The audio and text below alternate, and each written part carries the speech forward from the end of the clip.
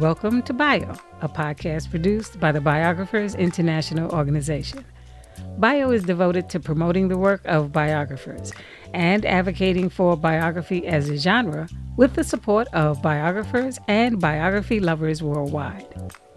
I'm Bio member Sonia Williams in Washington, D.C. On each episode, we'll talk with a biographer about his or her work.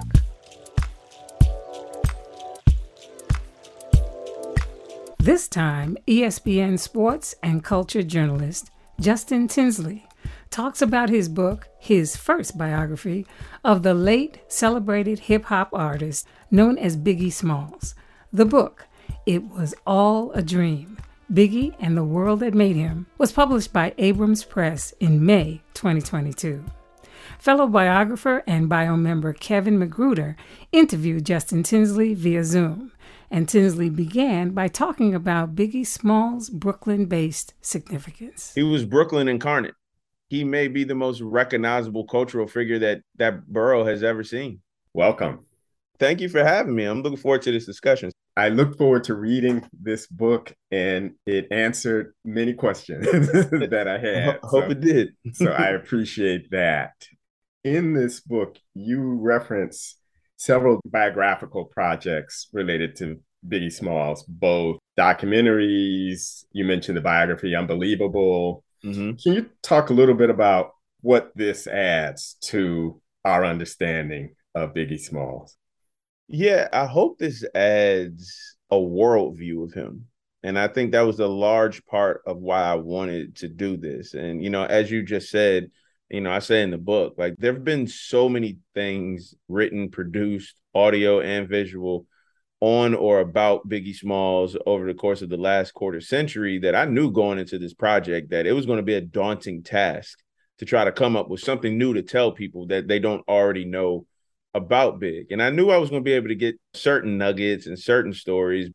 You have to have the high level topics like meeting Tupac, beef with Tupac, and of course, how he lost his life and the multitude of conspiracy theories around that. So I knew that would be in there, but I wanted to humanize him in this book as much as possible. And I wanted to really unpack the decisions that he made throughout the course of his life. And I knew a lot of that had to deal with the world that was around him, hence the title of the book. Mm-hmm. So I wanted this to be as much of a biography of Christopher Wallace as it was a socio-political, socio-economic, and socio-cultural examination, because all of us, we're just a product of the world that's around us and the opportunities or lack thereof that are presented to us. I really appreciate that world that you create. I'm about 12 years older than he would have been. And I lived in New York for 30 years, from 1982 to 2012. And for a year, in 1984 and 1985, I lived on Grand Avenue in Brooklyn, wow, okay. 2 blocks away from St. James, and in that same block, right off of Fulton Street. So I had that kind of personal reference. Yeah.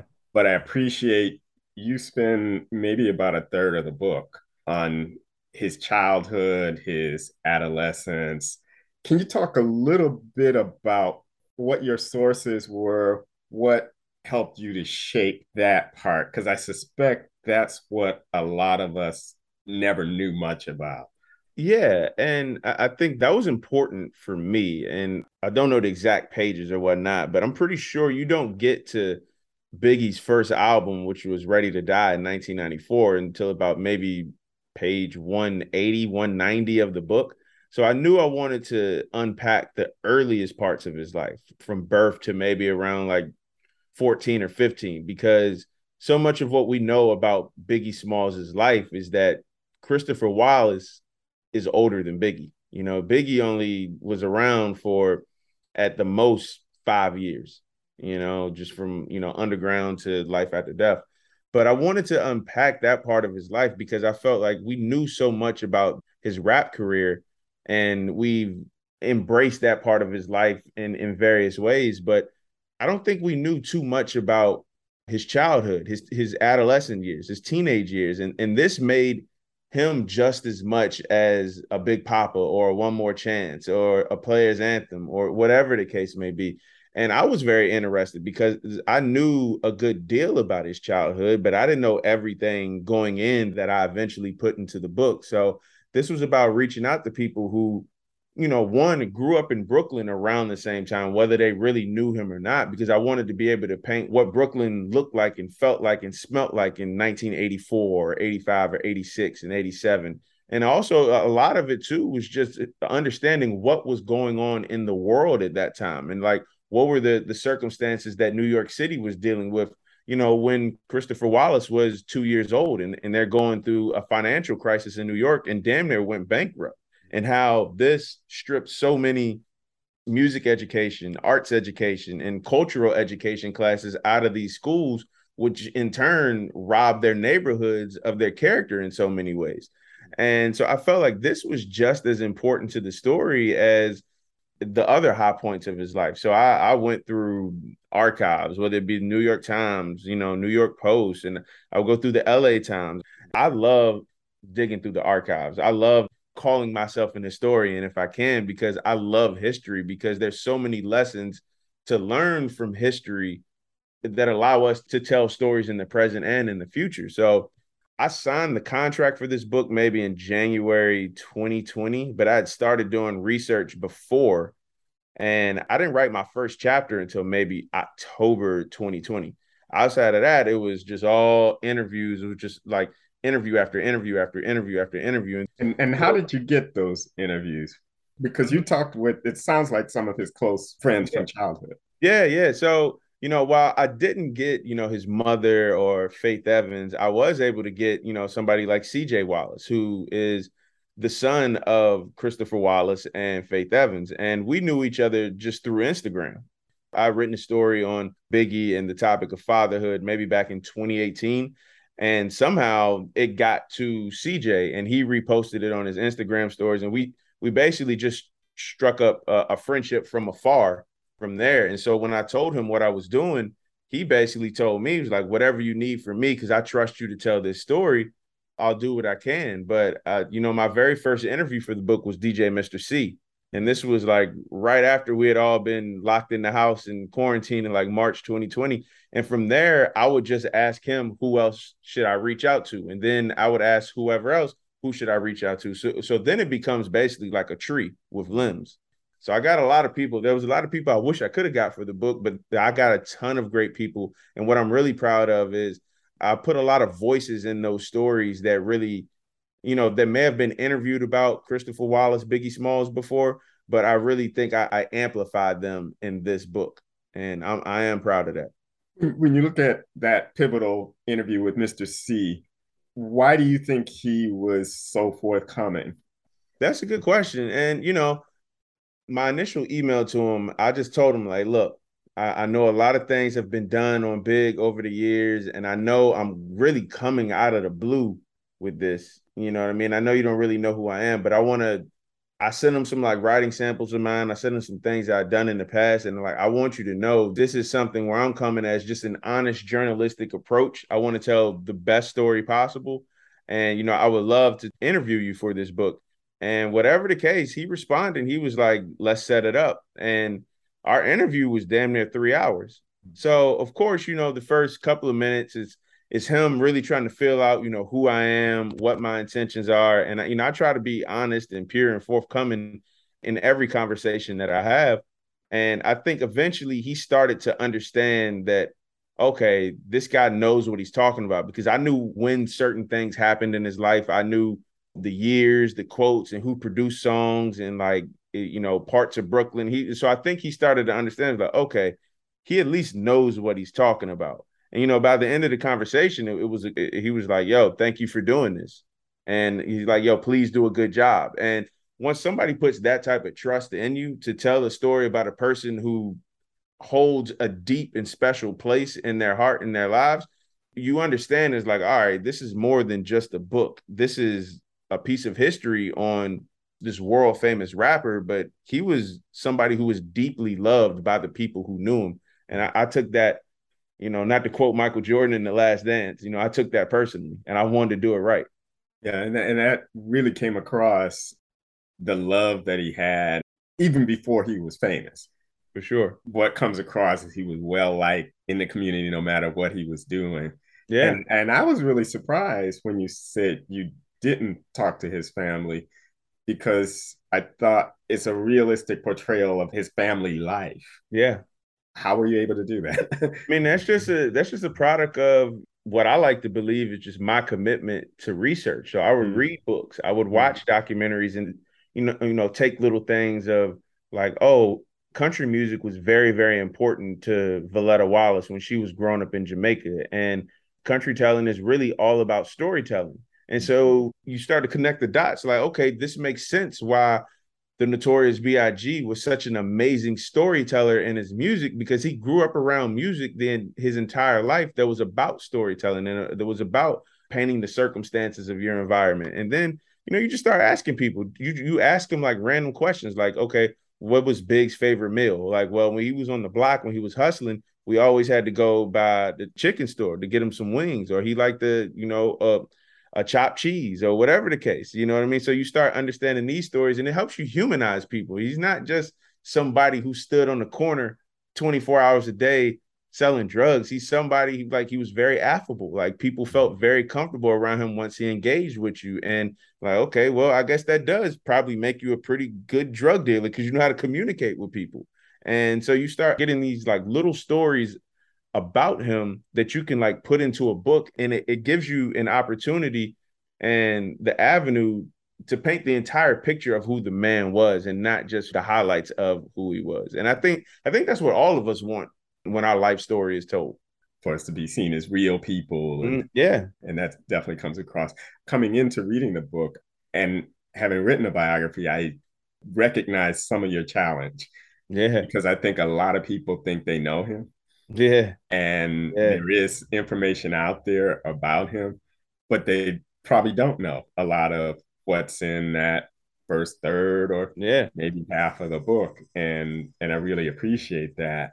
Thank you. When you look at his role in terms of hip hop, Yeah. because it's so popular, what do you want people to know about his place in that world? I want them to know that so much, and like you said, I think people know this, but then when you present it all laid out, a familiar story starts to become new again once you can piece these things together in back to back to back to back fashion. So yes, we know Biggie Smalls, was an incredible artist. We know he was very successful for his time here on earth, but then you start to piece together like this was going on in his life. These were the struggles that he had while he was at the height of his career. You start to piece all of these stories together, and then you really realize like, wow, I didn't realize so many things happened in such a short amount of time. And that's been a good chunk of the feedback that I've gotten from this book. Even people who were around and were adults when it happened, like, I forgot so much happened in such a short amount of time. I forgot that when Biggie Smalls was the biggest rapper in the world in 1995, that Tupac was actually locked up in 1995. And that's where their friendships began to dissolve. And this happened in 90 at the top of 96, but this also happened in the spring of 1996. And all of this stuff was going on in such a short amount of time. Like I say in the book, it'll never cease to amaze me that Biggie Smalls died. Christopher Wallace died at 24 years old. Tupac Shakur was 25. Like it'll never not shock me because they did so much in such a short amount of time. Ready to Die came out in September 1994.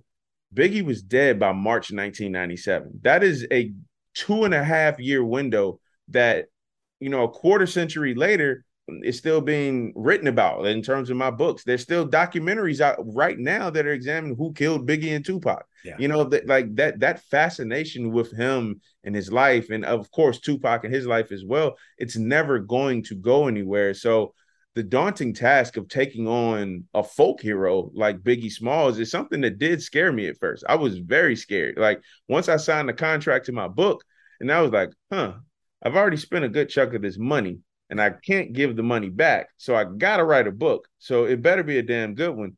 And I just knew that, like, we always say we want to humanize somebody because that's the best way to tell a story.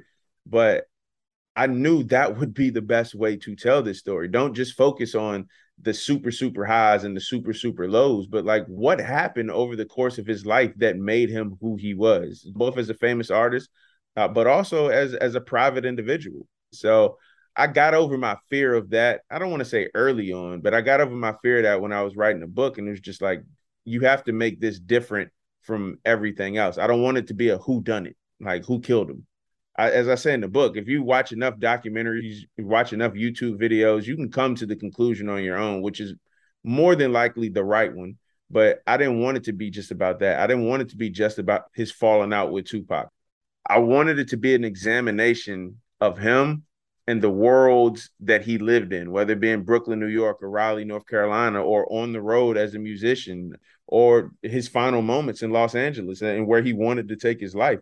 I felt those concepts and those parts of his life were just as important, if not more important, than the stuff that has been sensationalized over the last quarter century or 30 years. With that relationship with Tupac, what allowed you to present such a complicated relationship with confidence? I knew going into this book that, of course, you got to talk about, why they fell out. You got to talk about, the tragic way they lost their lives in the drive-by murders.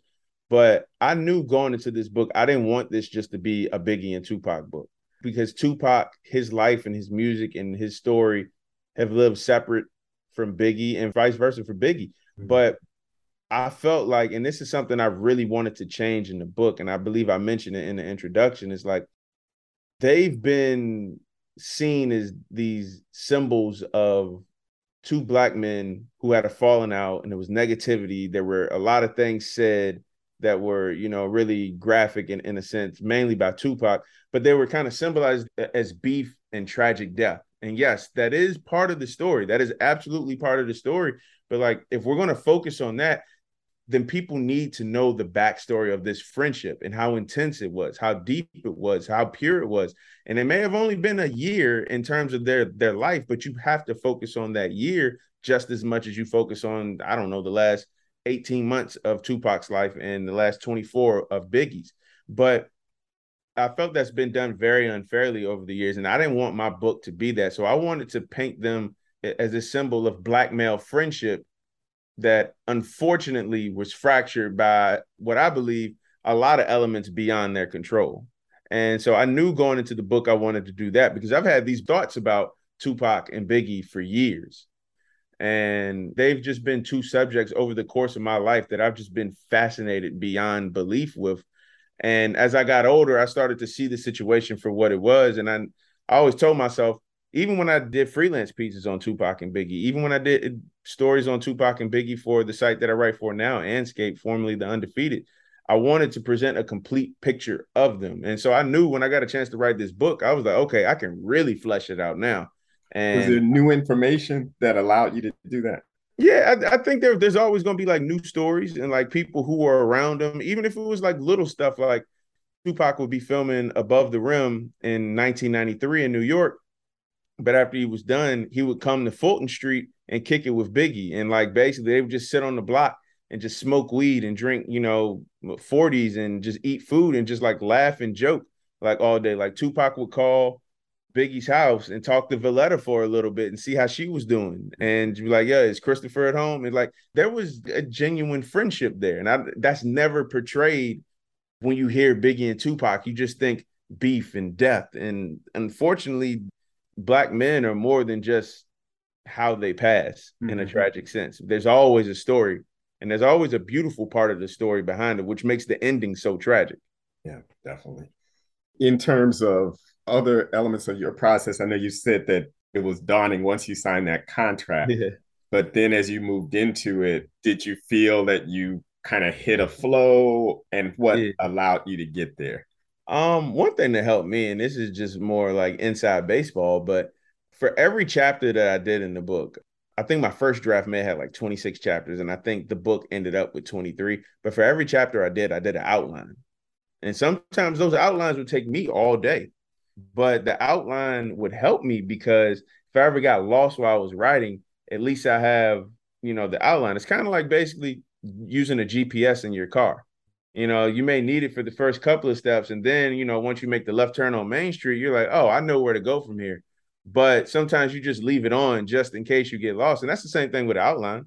And it really helped me, because I started to see how the story was coming together.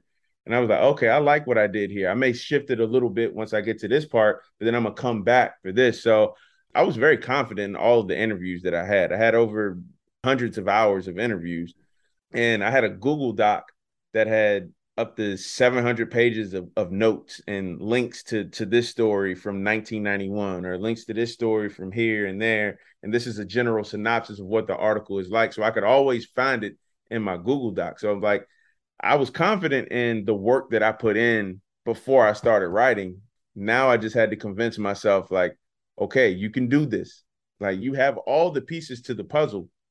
You just got to put the puzzle together. So about halfway through, I let my wife read it a little bit. And she was like, wow, this is like really good. You might need to like work on this section a little bit more, work on this. She was like, you're really painting him like a person. And he's not just the larger than life individual that we've come to know over the last 25, 30 years. And she's very honest too. She won't just tell me she likes something just because it's me.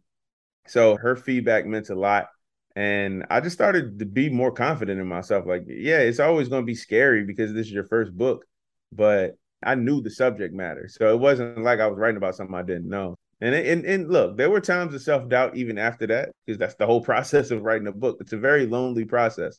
But I knew that like I could tell the story the right way. And I still believe I told the story the right way. Not saying that this is the say all, end all, be all for projects on Biggie Smalls, because Lord knows it won't. But yeah, it was just one of those things you got to look yourself in the mirror and be like, man, you're built for this. So. Is there one person who you wish you could have interviewed, or one document that you wish you had access to?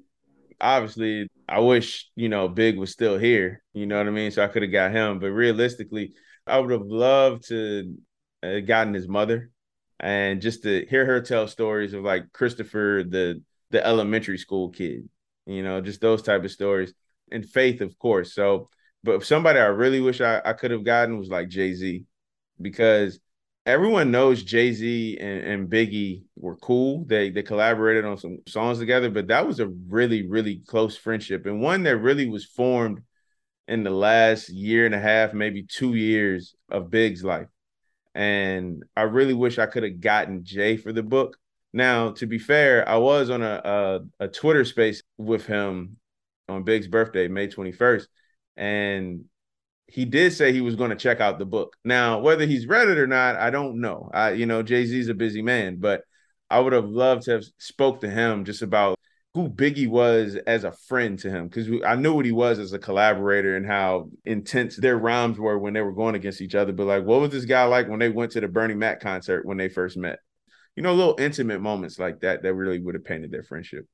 One thing I wonder, and I know that Jay-Z isn't the center of the book, but yeah, when you look at his trajectory and his path, yeah, and what happened with Biggie, what do you think enabled Jay-Z to seemingly sidestep a lot of that drama? I think it was just, right place, right time, wrong place, wrong time type of concept. Jay-Z had been rapping for a while, and he had a line on this song called This Can't Be Life that came out in 2000. And I'm going to paraphrase it, but he was like, everybody doing them, I'm still scratching on the block. Like, damn, I'm going to be a failure, surrounded by thugs, drugs, and drug paraphernalia. And he's talking about how Nas had a classic album drop in 1994, and Big was doing his thing in 1994. And he's still wondering, okay, like, when am I going to get my shot?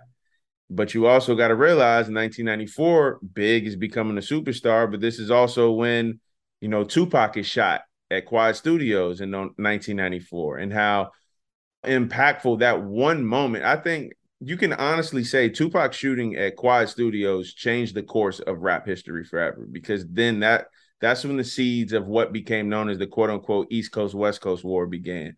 And Tupac was unfortunately a major face in that, as was Biggie involuntarily as well. So you had Bad Boy, and you had Death Row, you had Puffy, and you had Suge Knight. Jay-Z really wasn't the major player that he would become. So what allowed him to sidestep it was he was never really involved in that friction. Yes, he was directly around it, but he wasn't involved in that. So like, he wasn't a target, thank God. And I think once hip hop saw Tupac get killed, once hip hop saw Biggie get killed, it really forced the entire genre to look inward. Like, we just lost arguably our two, not even arguably, we just lost our two biggest names within the span of 6 months of each other. We have to recalibrate how we're moving here because we can't keep losing. And unfortunately, rap has continued to lose talent at a very young age. But I think Jay-Z himself saw, he was like, I know what I need out of this game, and it can't be nonsense like that.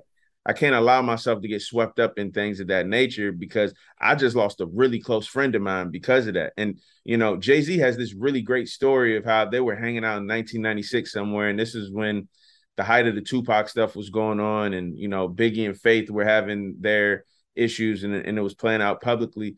And Jay-Z is with Biggie and they're about to go into a nightclub, and Biggie gets to the door and be like, you know what? Nah, I changed my mind. I don't want to go in there. And Jay is like, what? No, let's go in there. We're not scared of those dudes. We can do it. And Biggie was like, nah, I just don't want that energy around me. And that's something that Jay-Z has said he's taken with him over the course of his career, is like, be responsible with the energy that you have around you. And of course, when you look at Jay-Z and the evolution of his career, that he's taken his career far beyond just music, which, he can still make at a very high clip. But I think he learned a lot from, that tragedy, and that's losing one of his really good friends in Christopher Wallace, aka Biggie Smalls. I was curious if you've got other book projects in the pipeline. Well, yeah, I'm constantly thinking about what this second book will be. Now, to be fair, my wife and I, we're expecting our first kid in January, so I won't be signing on to any book project until after I get into the swing of fatherhood, so I got a little bit of time. That was journalist Justin Tinsley talking about his first biography, It Was All a Dream, Biggie and the World That Made Him, published by Henry Holt and Company in May 2022.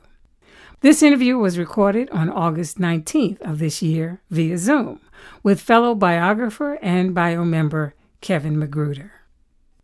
To learn more about Bio or to hear other episodes in our podcast series, please visit our website, biographersinternational.org.